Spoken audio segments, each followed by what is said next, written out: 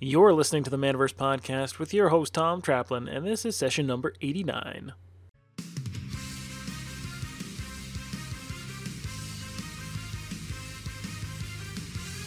The Manaverse Podcast is supported by Honeycomb Credit. Honeycomb Credit is here to support your small business during these uncertain times. As a leader in crowd-funded small business loans, Honeycomb gives you the opportunity to raise community capital from your customers, fans, and the network of Honeycomb investors. Sign up and get connected with one of their funding experts by going to manaversesaga.com/honeycomb. If you're a local game store owner and need a funding, working with Honeycomb Credit creates a way for your existing community to invest in the future of your business. If you want to support the local game store in your area, let them know how Honeycomb Credit can help. Go to manaversesaga.com/honeycomb to sign up and get started today. Okay, welcome to another episode of the Manaverse Podcast. I'm your host, Tom Traplin, and I have with me today Kylie Primus. Kylie Primus has been the owner of Games Unlimited in Pittsburgh, Pennsylvania since 2015. But Games Unlimited is one of the original founded game stores in North America. Opening their doors the first time in 1979, Games Unlimited has been serving the Pittsburgh community for decades, bringing people and games together the whole time, with a special focus on being community-oriented, family-friendly game experts. Kylie and the Games Unlimited crew help people find the perfect game for their needs and have built a thriving business while doing so. Thank you for coming on the show, Kylie. How are you doing? I'm doing well. Thanks for having me, Tom. No problem. Thank you for joining me. I'm glad we were able to finally get connected. I'm looking forward to our conversation. For sure. So, how have things been for, let's say, the last 4 months? 4 months. Okay. Well, so for 2 of the last 4 months, we were completely closed. That was interesting. You mentioned, the store's been in business since 1979, and since that time, pretty much the doors are only closed Thanksgiving Day, Christmas Day, and New Year's Day. And so then to have to kind of shut the whole thing down, I put paper up in the windows, just really made the whole thing close down for 2 months was hard. In like a lot of stores, there's that time of severe uncertainty when we're going to be able to open up again. Now in Pennsylvania, we were under very, very strict restrictions. We were not allowed to do curbside delivery. The technical phrase was you were only allowed to do e-commerce if you were, before the pandemic, an e-commerce only store that did not have a physical brick and mortar place. So we literally could do nothing other than sell gift cards on our website. And I tried to, my biggest purpose during that time, so this was April, May, my biggest goal was keeping up on social media, putting my newsletters out there, making sure that my customers didn't forget about us, right? The big worry is once you train your customers, so in this case, I can't sell them games, but they can buy games online. Once they get trained to do that, they may not come back when the doors open again. So I did a lot of like weekly Zoom game nights, just sort of free for my customers. So we'd do roll and writes and things like that over Zoom. And I think running out of ideas for a while, I just went through my personal game shelf at home. Like every day I'd do a Facebook video of, well, here's what's on this shelf and here's what this game's about. Just as a way to stay engaged with the community so that when we did open back up, we wouldn't have been out of people's mind. Sure. And we got the clear to open up at the end of May. Now I made the decision, which I'm still holding to not actually have the storefront open. So we don't let customers come into the store, but we're doing curbside, we're doing delivery, and we had an overwhelming outpouring of support. I mean, the sales that came in right off the bat were huge. I mean, it's interesting because you feel doubly frustrated. One, obviously as a business owner, you're not able to do business, but two, I'm sitting on a product that people want. They're stuck at home. They want games. They want puzzles. I'm reading about the national shortage of jigsaw puzzles in the month of April, and knowing I got a back room full of them that I can't get to people. So it was nice when we were able to open up, and even now, even though we're not having people in the store, we're not doing events, we're not, I can't have my game demos out to show people, but people are still coming. They're still, ordering things online. They're knocking on the door, and I say, hey, we're not letting people in, but they go, that's fine. What do you recommend for this? And they'll just make a purchase right there. So overwhelmingly, people have adjusted to that and been very, very gracious in spending money to support us. That's fantastic. Would you attribute that to your reputation as experts? The fact that you've been open for so long that your customers have kind of gotten used to shopping that way, or shopping with you? Yeah, absolutely. I mean, it's not something, I wish I could tell other store owners, oh, this is what you got to do. This is what you got to do. But I attribute my success to everything we've built up over the past 40 years, and the things that I've built up since I've taken over the business, just to have that loyal customer base, because they know us, they trust us. We are board game focused, right? So we sell RPGs. I actually just started doing RPGs again a few years ago. Being in business as long as we've saw lots of ebbs and flows. I mean, in the early 80s, we sold video game systems, and the 80s it was RPGs, 90s it's Magic. You just kind of go with the trends of the industry. But since I've been on board, my passion was board games. So that's been our focus. I think 85% of my total sales are board games. So we don't do collectible card games. We don't run events. We don't do miniatures and things like that. And that's been a big boon, right? Because a lot of stores that focus on that, their revenue stream is very dependent on events. Yep. And with the shutdown, that's become harder. Or impossible. A lot of places. Exactly. But what I like to tell stores who are trying to get into board games is that for board games, it's not an easy, quick buck. I think sometimes people look, oh, there's this board game boom happening. This board game boom been happening for the last 10 years. And, if I just bring in Catan and Ticket to Ride and stick it on my shelf, they're going to sell like hotcakes. And then that doesn't happen. And they think, well, people aren't buying board games, or they're buying them online. And I say, I don't sell Magic. I couldn't tell you the difference between an Alpha card and a Zendikar or whatever they're doing. It's not something I know anything about. If tomorrow I started selling Magic, I probably wouldn't be very good at it. It wouldn't be like an instant cash cow, because I don't know it. It's not a product that I've invested time in or hired people to do. And it's the same thing with board games. My staff and I are passionate about that. We know all the new stuff that's coming out. We know all the designers. We know all the publishers. We are going to make sure that you find a game that you love. And we're going to make sure you get addicted to playing games and come back next month. Oh, well, that one was great. What else you got for me? What else you got for me? And you just build that trust over time. People, many, many, many people, gamers in the city of Pittsburgh, wouldn't be gamers if it weren't for us, because we've turned them on to the pastime. Maybe they walked in looking for a copy of, some mass market game, and, I'll sell them that, but I'll also say, hey, have you heard of this? Have you heard of that? You can take this game home and try it. You can do this. And the whole point is just to get everyone else as excited about them as we are. And the whole knowledge and expertise and passion and enthusiasm really pays off for that kind of thing. That's the foundation. That's the key. That is absolutely the key. And, I think store owners know that. That's why they started a store, because they were passionate. So you just got to capitalize on that.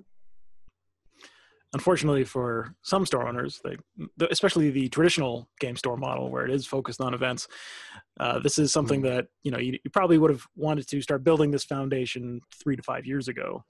So now you got to kind of have to, roll with the punches a little bit and start fresh from where we are now. So let's go back in time a little bit. So I wanted to talk about 2015 and how you why did you end up purchasing Games Unlimited? Why did you buy it from Bob and take over the store? Sure, that was a massive career change on my part. I was actually working on a PhD in philosophy. I went into grad school right out of college with the plan to, get my PhD, get a tenure track position, and just be a professor for the rest of my life. That didn't really work out for a variety of reasons, but I moved to Pittsburgh in 2009 because the woman who's now my wife was living in Pittsburgh, and I had just lost the teaching position that I had a part-time adjunct teaching position in South Carolina, and the funding dried up for that, so I had nothing else to do, so I moved up to Pittsburgh. Wasn't a tabletop gamer at the time. Okay. Been a video gamer my whole life, but never really played much board games, played some role-playing in high school, but that was about it. And so I moved up to Pittsburgh, got a job at a coffee shop, and Games Unlimited was right across the street from the coffee shop. And my wife and I, actually the game that got me into gaming was Battlestar Galactica. Not a gateway game by any stretch of the imagination, but we really liked the show. We had friends that liked the show. I went over to Games Unlimited, picked up this Battlestar Galactica game, proceeded to spend 4 hours trying to figure out the rules, teaching it to our friends. We all loved it. And that was that turned me on to the idea, wow, these games are different than what I've played before. What else is out there? Just Monopoly, right? Yeah, exactly. And so from there, moved into Staples, Ticket to Ride, Carcassonne, and became a regular at Games Unlimited, and at the time, Bob was there. The store was inching by, shall we say. And I just sort of became friends with Bob. And over the next year or two, as I dove deeper into the hobby, I turned to my wife one day and I said, because I'm still working at a coffee shop, I have no career aspirations. What if I open a game store? And she said, well, go talk to Bob about that. I said, I don't want to go talk to Bob about that. He'll think I'm his competitor, Yeah. But I did. I worked up the courage. Because like I said, we become friends. He knew about my, my lack of a career at this point in time. And so I went and I said, hey, I've been thinking about this, maybe opening a game store. I don't want to tread on your feet. But, would you have any advice? Would you shoot me away from it? And he said, I've been thinking about you, and you're an incredibly intelligent person. The product, unbeknownst to me, I'd been helping him, right? He'd sort of fallen out of what's new and what's hot. I'm the young spunky upstart who's on Board Game Geek 12 hours a day and knows everything going on. So he's mining me for information. He's asking me what games to bring in. So he said, I've been thinking about you, and I think that you'd be a good fit if you wanted to come work here. And at the time Bob was in his upper 60s, not married, no children. He says, I want to retire in the next couple of years. Do you want to come on? I'll teach you the business and then sell it to you. Basically an apprenticeship. So that's what we did. I think I started working there in 2012, maybe. He pretty much immediately handed the keys over to me, handed the reins over to me, said, do what you need to do. I started our store's social media presence and cleaned it up a bit and just kept going on the trajectory that I'm still on. And then in 2015, officially purchased it. Interesting coda to that story. I had expected, so Bob, the remainder of Bob's living family lives in Florida, and he had actually semi-retired down there a few years before, but had to come back because the business was struggling. And I expected when he sold me the store, he'd moved to Florida, he'd be gone, I'd never see him again. But in 2014, my wife and I welcomed our first child. And after Bob sold the business to me, he started only coming around when Sienna, that's our oldest, was around. He would email me and say, when's Sienna going to be at the store? I think I'll stop by the store then, and pretty soon we're like, Bob, do you want to just come to our house, hang out? Next thing you know, he's babysitting. 2016, we had our second child, and he's basically their grandfather. I mean, he loves it. It's given him an absolutely wonderful way to spend his retirement. We just got back from 2 weeks actually in Michigan vacationing with my wife's family, and we brought Bob with us. You know. Nice. So he likes to say he got the better end out of the deal. Well, that's a great story. So it's more than just a business transaction. You actually became friends and then extended family, and absolutely. That's fantastic. Absolutely. So what was the transition like once you took over the shop? Did you do anything differently? Like you said, you mentioned like the social media presence, and the store was struggling prior to that. Yeah, the store was struggling before I came on. Mostly as far as the actual transition, like I said, Bob had given me free reign before I purchased the store to kind of do whatever I saw fit. He trusted me to do that. So there wasn't a lot that changed, when the physical title changed hands. Other than, then I did a lot more work as far as like, I want to rearrange the store, maybe sink some money into the storefront and clean things up and do things like that. But I think for the most part, if you were a customer of Games Unlimited in 2014, you probably wouldn't even notice the difference in 2015. There wasn't like a rebranding or anything like that. I really wanted to lean into the fact that this place is an institution. I mean, It's been in the exact same location since 1979. Wow. For better or worse, it still has the original shelving from 1979. So I didn't want to, I didn't want to make a big deal out of that. I can't think of specific things that sort of pivoted. I mean, any pivots and changes have happened have largely been the result of just how changes have been happening in the industry in the past 5 years, because things have changed a lot. But those aren't necessarily things that customers are going to notice on their end. It's more, how store owners interact with publishers, and changes in distribution and our ability to get X, Y, and Z.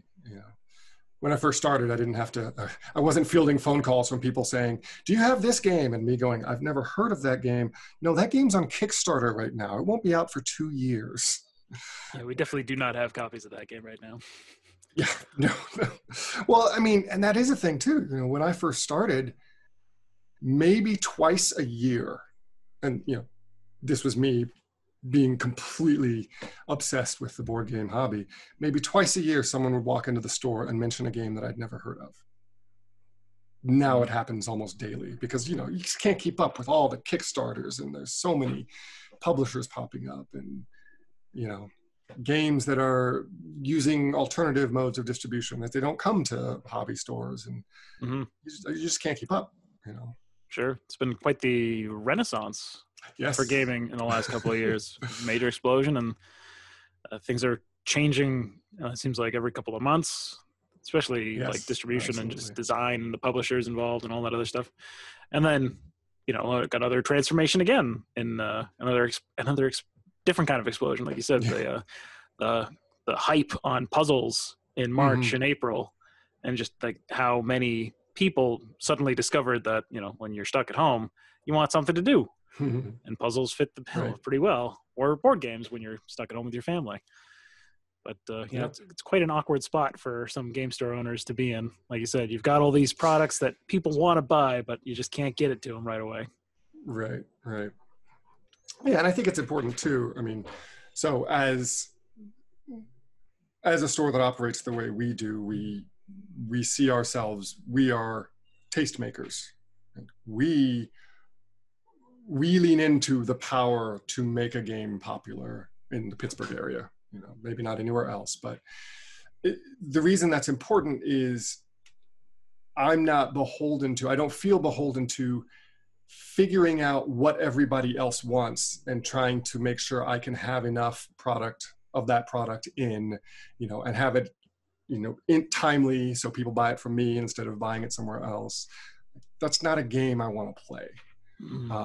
I would rather, like I've said, I've built up tons of trust within my community, and I'll go out, I'll find this game, I'll know if I can get supply of it, and then I'll push that. I'll say, this is what you need to be playing. This is what's hot. This is what will work for you.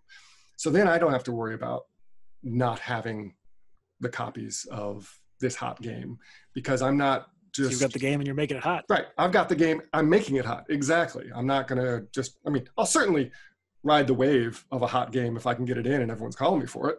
Sure. That's free money. I'm not going to pass that up. But I don't consider that the core of how I run my business. So I don't get as upset when I can't get, 800 copies of Wingspan. No, That's my phone. Sorry. That's okay. No, that's fantastic. So how do you go about making a game hot? Like if somebody wanted to be like, oh, that sounds like a great idea. How do I do this? Like, what do I have to do? Who do I have to talk to? How do I build the community? Whatever. Right. So a large part of it is knowing the audience that you've already built up. Right. So I can go and see the example from a few years ago for me, the Song of Ice and Fire miniatures game from Come On. It's like, Game of Thrones is hot. I played it. I was like, this is an amazing game. I love this. But my players don't play miniatures games. That's not what I've sort of built them to understand. So I knew, even though I thought the game was cool, given the price point, given that it's a very different type of game, it's a 2-player game, I don't care how much I hype it up. I'm not going to sell very much of that. Mm-hmm. So knowing what does work, knowing that I have a huge market for 2-player games. A lot of my customers love 2-player games that play in half an hour or less. Cool. When I see those, I snap those up. And a lot of it's just, so whenever I go to a trade show or a convention and I sit down and I demo a product, what I have to think to myself is, can I name 5 or 10 customers right now that I know would buy this game? Because I know their tastes, I know that they would like it, and they'll trust me. You get customers that walk in and I'll say, you want to buy this game, and they've never heard of it. And they'll look at me and say, you don't know me, I'm not going to buy that. And then I'll describe it to them and they sheepishly buy it because they know it's perfect for them. Knowing your customer base that way, that I can bring this in because I know I've got guaranteed sales of X amount. Then I can bring a bunch of this in. I know I'm going to move some of those. They're going to get the word of mouth out there. When they play it with their friends, they're going to come get it from me. Obviously having things on your demo tables. Now that doesn't work right now. So you make videos. That's what I was doing during quarantine. Hey, this is what I'm playing with my family right now. I'll do a Facebook Live playthrough of the thing and just post it to all my social medias so people can see, this is what I'm doing. This is what I'm playing. This is why I think you would like this game. I mean, it's really a no-brainer. It's just old school marketing, right? But it's marketing. It's not telling people about a product that they already know and want. It's telling them about a product that they don't know that they want. And how do you spin that so that they know that they want it? Well, you got to get to know them first, right? Exactly. That's exactly it. So I know my customer base. I know how to talk to them. I know what to bring in that will speak to them. Now you get surprises. So I mentioned that it wasn't until a few years ago. It was actually the first time I went to the Gamer Trade Show. I went to a seminar by Paul Butler about role-playing games. And when I came on, I just liquidated all the role-playing. Role-playing wasn't selling for us. It was a dead product line. Got rid of it all. We're not doing role-playing. Well, my manager, he's a big role player. He's a board gamer too, but he's definitely primarily a role player. So I listen to that seminar and I start to think, maybe we can do role playing. I don't know. I come back and I say to my manager, I say, hey, what would you think about us getting back into role playing games? And he's got this big grin on his face. He gives me a hug. Says, yes, let's do it. But for me, I was thinking, how am I going to make this work? I know what my customer base wants. They don't want the traditional D&D campaign. You're getting together once a week for 4 and 6 hours at a time. Just don't have time for that. But I said, we'll bring stuff in, we'll try it. What I hadn't realized, but I realized very soon, is that small independent stuff the type of stuff that you can pick up for $20 and play a one-shot session, for 2 to 4 hours with your friends, basically the type of stuff that you can play the way you would play a board game, flies off the shelves. Suddenly, all of my customers are saying, I've always wanted to try role-playing. I was intimidated by D&D. I was intimidated by Pathfinder because it's like, you gotta commit to these long campaigns. But this stuff that I can play just like I play a board game, I love it. I want to try it. So suddenly we've got a whole new revenue stream of role-playing games that I'm selling to the same people that I didn't think wanted to play role-playing games, because I'm still meeting the same demand. What they want is a game they can get together with their friends, have a meal, break out a game and play it, put it back in the box and be done. And there's a certain type of role-playing game that'll do that. That makes a lot of sense. So how do you mine that information? Are you just having conversations with them at the counter and then kind of storing that in your memory banks and just using that for later? Or is there another method to getting to know your customers that well? No, it's the former. It's, hanging out, chatting with them, keeping big lines of communication open. So not just in the store, right? So when we get messages on Facebook, we don't just answer the question, hey, do you have such and such a game? I can say, yes, we have it. Yes, we have it at such and such a price. I'll say, yeah, we've got it. Have you played it before? Why are you drawn to that game? Try to engage with them more than just the commercial transaction. And you can do that. Obviously you can do it when they're in the store, but you can do it when they're contacting you other ways as well. I try to always follow up customer questions to us with questions to them, because that does two things. It helps them feel better about your relationship because, oh, you're invested, you care about me. Mm-hmm. But it also gives you information that, I just kind of store it away. And I'll ask my staff too, like, what have you been hearing? Have people been talking about this or that? Sure, it's all anecdotal. We don't have a scientific system here. I don't send out surveys or anything. But that's what's fun about running a small business. You can just kind of go off the cuff and you see what works. And it usually doesn't cost you very much money to try something. And if it doesn't work, okay, it doesn't work. We'll try something else. Yeah, you still learn something. Mm-hmm. And what not to do. Yeah, exactly. All right, that's fantastic. And it's definitely something that I'm sure a lot of game store owners do. They have that water cooler chat with customers as they come in. That's pretty common, but I don't know if I've encountered anyone who's used it to the degree and actually made it a major resource for their business. That just this, regular human to human conversation becomes very powerful intel on what you want to do to serve them and what you can bring to them. And then also, like you said, about how you can make a product into something that they want. You can tell them that I know you well enough. This is the thing that you want to play. This is right up your alley. You can actually create the trend, which is very interesting. Yeah, and getting your staff buy-in on that is crucial. So if I go away for a week or two, I want to be able to come back and say, so what happened while I was gone? And my staff knows I don't mean, what were the sales like? I mean, who was in? What demos were people looking at? What were people saying about this demo or that demo? That sort of thing. Just getting the general zeitgeist of the culture around your store is infinitely useful. Awesome. Fantastic. All right. So let's segue a little bit into, let's talk about Honeycomb. This is one of the reasons that we connected in the first place. And it's probably, I got a quote in front of me off their website from you that really stands out, right? And it says that you said, we raised $11,085 in our first day. As a business that relies heavily on customer relationships, obviously, giving my customers a way to support us during the shutdown is a win-win for both of us. So how did that happen? So 11,000, that's a very successful first day of the campaign, obviously. Yes. I was, in my wildest dreams, I thought maybe we could do 10,000 by the end of it, much less 11,000 in one day. So how did I raise that, or how did I come to Honeycomb? Well, let's start off with how did you find them? How did they find you? What Sure. tipped you off into taking them up on the campaign and actually like working together?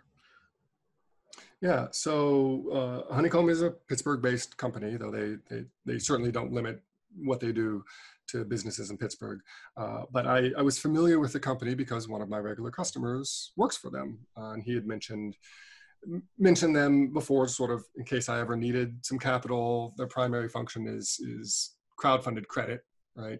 So if I ever needed some capital, that would be a way. So like we talked about, you file that away, you keep that in the back of your head. But during the shutdown, I became reacquainted with them because I was on a Zoom conversation with the Pittsburgh Urban Redevelopment Association that was basically getting together a bunch of business owners and companies offering services to help businesses during the shutdown. And Honeycomb was there. The particular customer, James Lucio, that I know, was on, and he sort of pitched that Honeycomb was doing this new loyalty bond thing. So instead of credit, it's a way for customers to buy gift cards that they'll redeem over time and that mature. And I thought that sounds like a good idea, because up to that point, I had been selling gift cards. You can buy e-gift cards on our website because we were shut down. I'd done a decent amount of that. But the worry, of course, is, I could do all the gift cards in the world to help me, pay rent for the months that I'm shut down. But as soon as I open again, people are redeeming all these gift cards. I'm kind of back in the same boat. I've now let all this product go, but didn't actually get any money in for that product. So yeah, you're kind of just pushing the problem off into the exactly. future to potentially when it's a big bottleneck and it takes you out if you sell too much. Right. You're pushing it into the very immediate future. Like as soon as you open, which should be the joyous time, we can open again and make money. It's like, well, we're open again and all of our products leaving the door and no money's coming in. Yeah. So I was intrigued by this idea of, okay, people can buy gift cards. They're going to pay out over the next 2 years, which that sounds good to me. I would assume over the next 2 years, that gives me some grace period. It's not going to all come in at once, and they're going to, get a little extra. They're going to get 30% more than they put in for it. So it seemed like a win-win to me. I didn't see, and I ran the numbers because that was my biggest concern is, okay, so if if someone buys $100, I'm giving them a 30% increase. So they're going to get $130. So right then and there, I'm out $30. You look at my margins, the product that they're buying, how much money am I making? Is it actually beneficial? Or is this more, I need to do this because I need money now, but it's going to hurt me in the long run? Yes. But the numbers weren't terrible. I think part of that is because as a store, I sell everything at full MSRP, so I'm making the full markup that I think one should make when selling products like this. So losing a little bit more wasn't going to make the difference between profitability and otherwise. But then the other thing is that customers are getting these over 4 payments over 2 years. So if you take that person that gave me $100 now, so they're going to get $130 over the next 4 years. Well, so their first payment's going to be what, $30, 30 something dollars. So in December, they're going to get a gift card for $30 and change. My average ticket sale is $50. If they come in December to spend their $30, I guarantee you they're going to spend more than that. Mm-hmm. So it's not just that they're getting that 30% more and I'm losing that 30%. No. They're going to buy more than what the gift card is. Yeah. So your average order value is going up. Right. Exactly. And anything extra above is they're paying me like my full markup. So, and I even had customers contact me during the campaign and said, hey, I want to support you. I don't want the extra 30%. And they'd say, can you not give me the extra 30%? And I said, that's a logistical hassle. Just don't spend it. But so it just, when I ran the numbers, I said, this seems like a no-brainer. And at the time, we'd set the initial funding goal for $3,000 in 30 days to raise that. And I figured we can do it. I mean, we had already done $3,000 or $4,000 in e-gift cards at that time. So I figured 3,000's easy. Like I said, I set my sights, my wildest dreams, what I would be completely happy with, think that is possible, but would also feel like I'm reaching high, would have been to do 10,000 by the end of the 30 days. We hit our $3,000 goal in half an hour, I think. And as you mentioned, it was like 11,000 by the end of the first day. And again, that was completely on the back of customer loyalty. I mean, I've talked to other store owners. I told other store owners about it. I definitely wanted them to give it a try because I don't think there's much to lose. But I'd be asked, like, what's the secret? How did you do as much as you did? And I don't think there was any secret to how I ran the campaign. The secret was just I had loyal customers. Yeah, customers who wanted to support you, and that was just a way of doing it that right. also worked for them. Yeah, exactly. But I mean, I would see people, the same person bought a gift card when we were closed, then bought a loyalty bond when that came up. Then when we opened back up again, bought product, not using the gift cards that they had already bought, and there's just no substitute for that kind of loyalty. So that's really the secret that we had. And again, replicating that is a much more long-term thing. But it may be something to think about moving forward for a lot of stores. How do you really get that? Sure. I think that's customer loyalty is probably one of the best foundations to build a business on, right? Because getting a new customer is far more expensive and time consuming and involves a lot more effort than it does to just make the customers already shopped with you, just happy enough to come back, right? That absolutely. They're already, they already have momentum. You just kind of give them a light push and they come back. You give them good service, they come absolutely. back. And it sounds like you are building like a genuine relationship with them, not just as a customer, right? You get to know the person and you get to know what they like and what they don't like and just who they are as people. And, obviously people do business with people that they know, like, and trust, right? So obviously your customers do all those things with you and your staff, presumably. Absolutely. And it's important to recognize that, because I do think sometimes some game store owners forget that we are selling a luxury good, right? This is a hobby, a pastime. It's a way to spend disposable income. Often it's fairly pricey compared to some things you could be doing.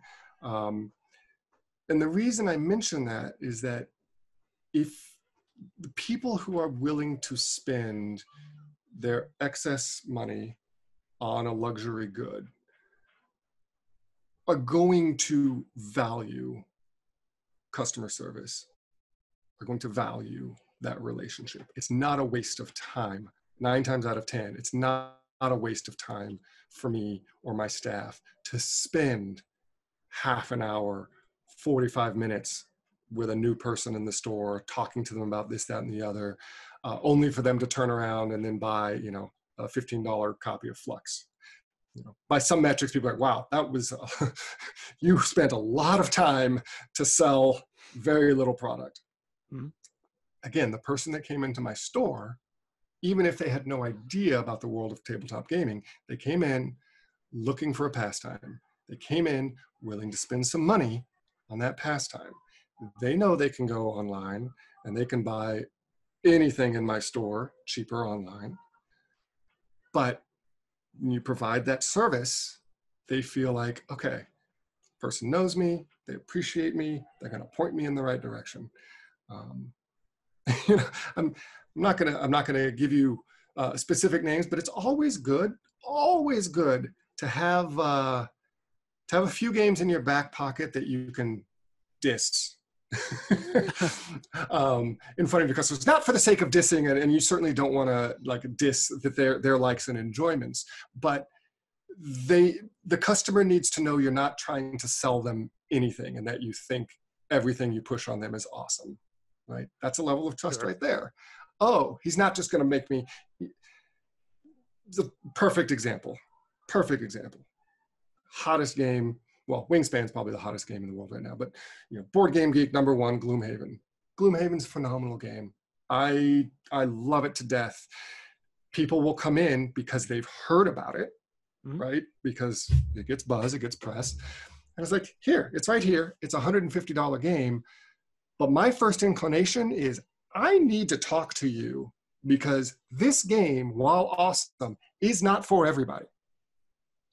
So I need you to convince me of what you're looking for, what kind of game you want, before I'm going to kind of say, yes, I think you should buy this game. And I've turned many people away from Gloomhaven because it's not for them, because they said, well, the only thing I've really played is Ticket to Ride.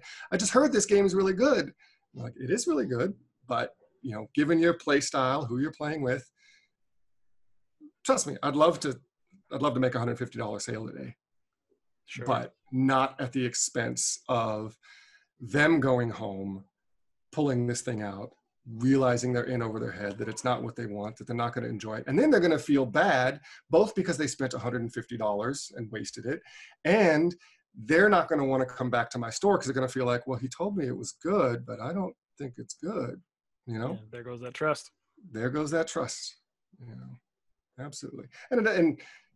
But you do have the other tool in your toolbox that I like to tell people, which is when someone's in the store and they're asking me, how's this game? That game's awesome. You'll love it. How's this game? That game's amazing. I can't wait to play it again. How's this game? And eventually they go, you're just telling me every single game is awesome. You just think every game in here is awesome. And I'll look them straight in the eye and I say, I own this place. I get to decide what goes on the shelf. Why would I put something on the shelf that I don't think is awesome? Yeah. Which is not true. There are definitely a few things on the shelf that I don't think that are awesome, but they sell themselves and people ask for them, so that's fine. Yeah, that's fair. There's something that you don't particularly like, there will be plenty of customers who will be, that's exactly the game that they want and they need, and you gotta be okay with that. Absolutely. Yeah, that's actually the most important thing for me when hiring staff. I want to know that you can sell a game that you hate to someone if it's right for them. That's a good skill. I've had a lot of staff over the years that could not do that.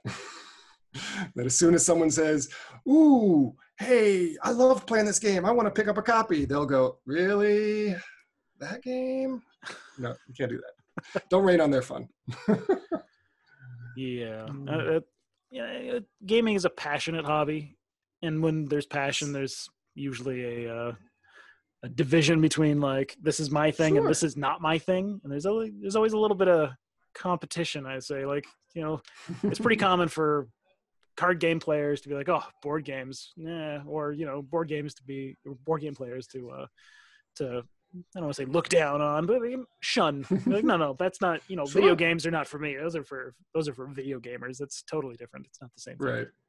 Yeah. So it's an interesting balance, and it's also difficult to hire out of that pool, right? Because you want people who have the passion, but also have the business sense and the retail ability to, right, like you said, sell things that you don't particularly care for, but you're able to step out of your own shoes and think about what the customer actually wants and what they need. And it might be perfect for them. Yeah. And you got to be able to say, yeah, this is the one. And that I may have an advantage there because I'm focused on really just one or two aspects of the hobby, just board games and role-playing games. So I don't have the cross, the people that I hire like board games and I like role-playing games. So I can see that being a lot more difficult if you have the more, fully fleshed out type of store that also does minis and maybe does comics too, and maybe also does video games. Yeah, it's a lot harder for people to be specialized then. Yeah, I feel like the Venn diagram of board games and RPGs kind of overlap quite a bit. Like you said, like especially maybe not the D&D stuff, but the easier to pick up and play things. Mm-hmm. They're similar enough that you appeal to the same desires. Whereas, some card games or like video games is like an entirely different, it's a different lifestyle, right? It's a different appeal. The different, the people who like those things don't always like other forms of gaming. And that's maybe not the same with war games and RPGs. And then, the other thing that I was thinking about while we were having this conversation was that you, I think, are really cognizant of the lifetime value of a customer. So like you said, that you knew that the trust value that you would lose from recommending a game that the person wouldn't necessarily like wasn't worth it, right? If you recommend the Gloomhaven just to make the sale to somebody who's going to end up disliking it, that's worse for the business in the long term, and worse for the customer in the long term as well. The idea that the person who buys from your business it's not just a one-off transaction, right? You got to think of, okay, how many times, how much money is this person going to spend with me if I treat them right for the next 5 years, 10 years potentially, or in your case, 40 years, right? And the store's been open forever. You could have people who are going into grandparent age who could have been gamers the entire time, right? It could be a customer the entire time if you treat them right. So as a store owner, you have to be aware of what the average lifetime value of a customer could be if you treat them properly, and like you said, build that trust.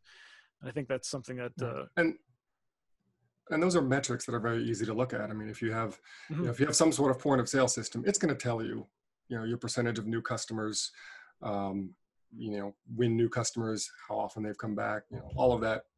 If you want just pure statistics on it, you can see that. Yeah, you just have to take advantage of it. And then keep it in mind and actually implement it in the way that you do things. Absolutely. Yeah. Do you have any advice or tips for store owners who are struggling right now? Like, obviously, you said that you've just managed to open up again in the last couple of months. What can other store owners do if they're having a difficult time? Yeah. That is a tough one. I mean, this is where the idiosyncrasies of everyone's business are striking, and make it difficult. For me, I guess I would just say, don't be afraid to try any and everything. Don't be when you're dealing with small businesses, like most of us are. You can throw a little bit of money here and there just to try something. If it works, great. If it doesn't, we tried. What did we try? We tried doing virtual consultations. So we're not letting people in the store, but maybe people will Zoom in, like you can schedule a time to Zoom with us and we'll show you around the store. Didn't really work. But what did it cost us? $15 a month Zoom membership, right? Just trying things, I feel for the stores that are events driven. They're the ones that are really, but I've seen a lot of people trying interesting things there. Again, using the technology to hold tournaments or something like that. Just try things. The easiest thing to do right now is to feel like the sky is falling. I've got to give up. And obviously maybe you do, that's a whole other issue. But it's easy to sit back and do nothing and just say, you know what, we're going to wait till things are normal again. And you can't do that. I mean, if you have an entrepreneurial spirit, which I hope you do, maybe you didn't have it when you first opened a game store, but if you've been open a while, hopefully you have it now. Be creative, try things. Maybe it works, maybe it doesn't, but you really don't have much to lose. I mean, if you've got the time, which again, a lot of us have the time right now, try it. Try the loyalty bonds. That was huge for me. I didn't expect it to be, but I had nothing to lose. And just reach out to publishers. The publishers have been hugely helpful during this time. I mean, maybe not helpful in a way that directly translates into, I'm putting more money in my pocket, but just, they get it. They get where you're at. They're trying to help. Reach out to other game store owners, but take everything they say with a grain of salt, because like I said, all of our businesses are so different, so idiosyncratic. But by the same token, just be willing to try things. We don't know what it's going to look like when we come out of this. But hopefully in the meantime, we can give people some fun and they'll remember us for that and keep coming back to us. Good stuff. And I think you've got a very good point there that, you have to be able to adapt. This is changing times, things are tough right now, but there's still a lot of things that we as business owners can do. There's still a lot of things that you can take advantage of. You just got to give them a shot. And staying put and just kind of waiting for things to blow over is probably not the best strategy at the moment. Because unfortunately, it seems like this thing's going to be here for a while. And this is kind of the way things are going forward. And we're going to have to adapt our strategies. Absolutely. The gamers, you should be able to do that. Exactly. This is right up our alley. All right. Do you have any other closing thoughts? Or we just scream that, this game is broken. I'm not playing this again. Yeah, coronavirus is OP. Yeah, totally. No, I think I've said, what I can say. Yeah. All right. Good luck to everyone. Good luck to everybody and all of us. Well, thank you very much for coming on the show. This, I think, was a great conversation. I really appreciate it. I think you've got something very interesting going on, and it was really interesting learning about your business and how you do things. I think it'll really help a lot of game store owners. I hope it's helpful to people. I appreciate you having me on, Tom. All right. Well, let's say goodnight to the audience, and we'll talk to them later. Ciao. All right, that's it for this episode of the Manaverse podcast. I want to thank Kylie again for coming on the show and sharing his thoughts with us. You can find out more about Kylie and Games Unlimited by checking out the show notes for today's episode. If you want to run your own loyalty bond campaign for your game business, you can get started by going to manaversesaga.com/honeycomb.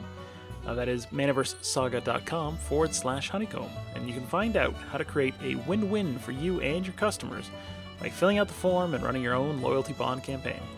A rep from Honeycomb Credit will connect with you to get you started. And remember, you don't have to be a Pittsburgh local to take advantage of what Honeycomb has to offer. I'm Tom Traplin, and I've been your host today. Thanks for listening, and I'll talk to you again in the next episode of the Manaverse Podcast.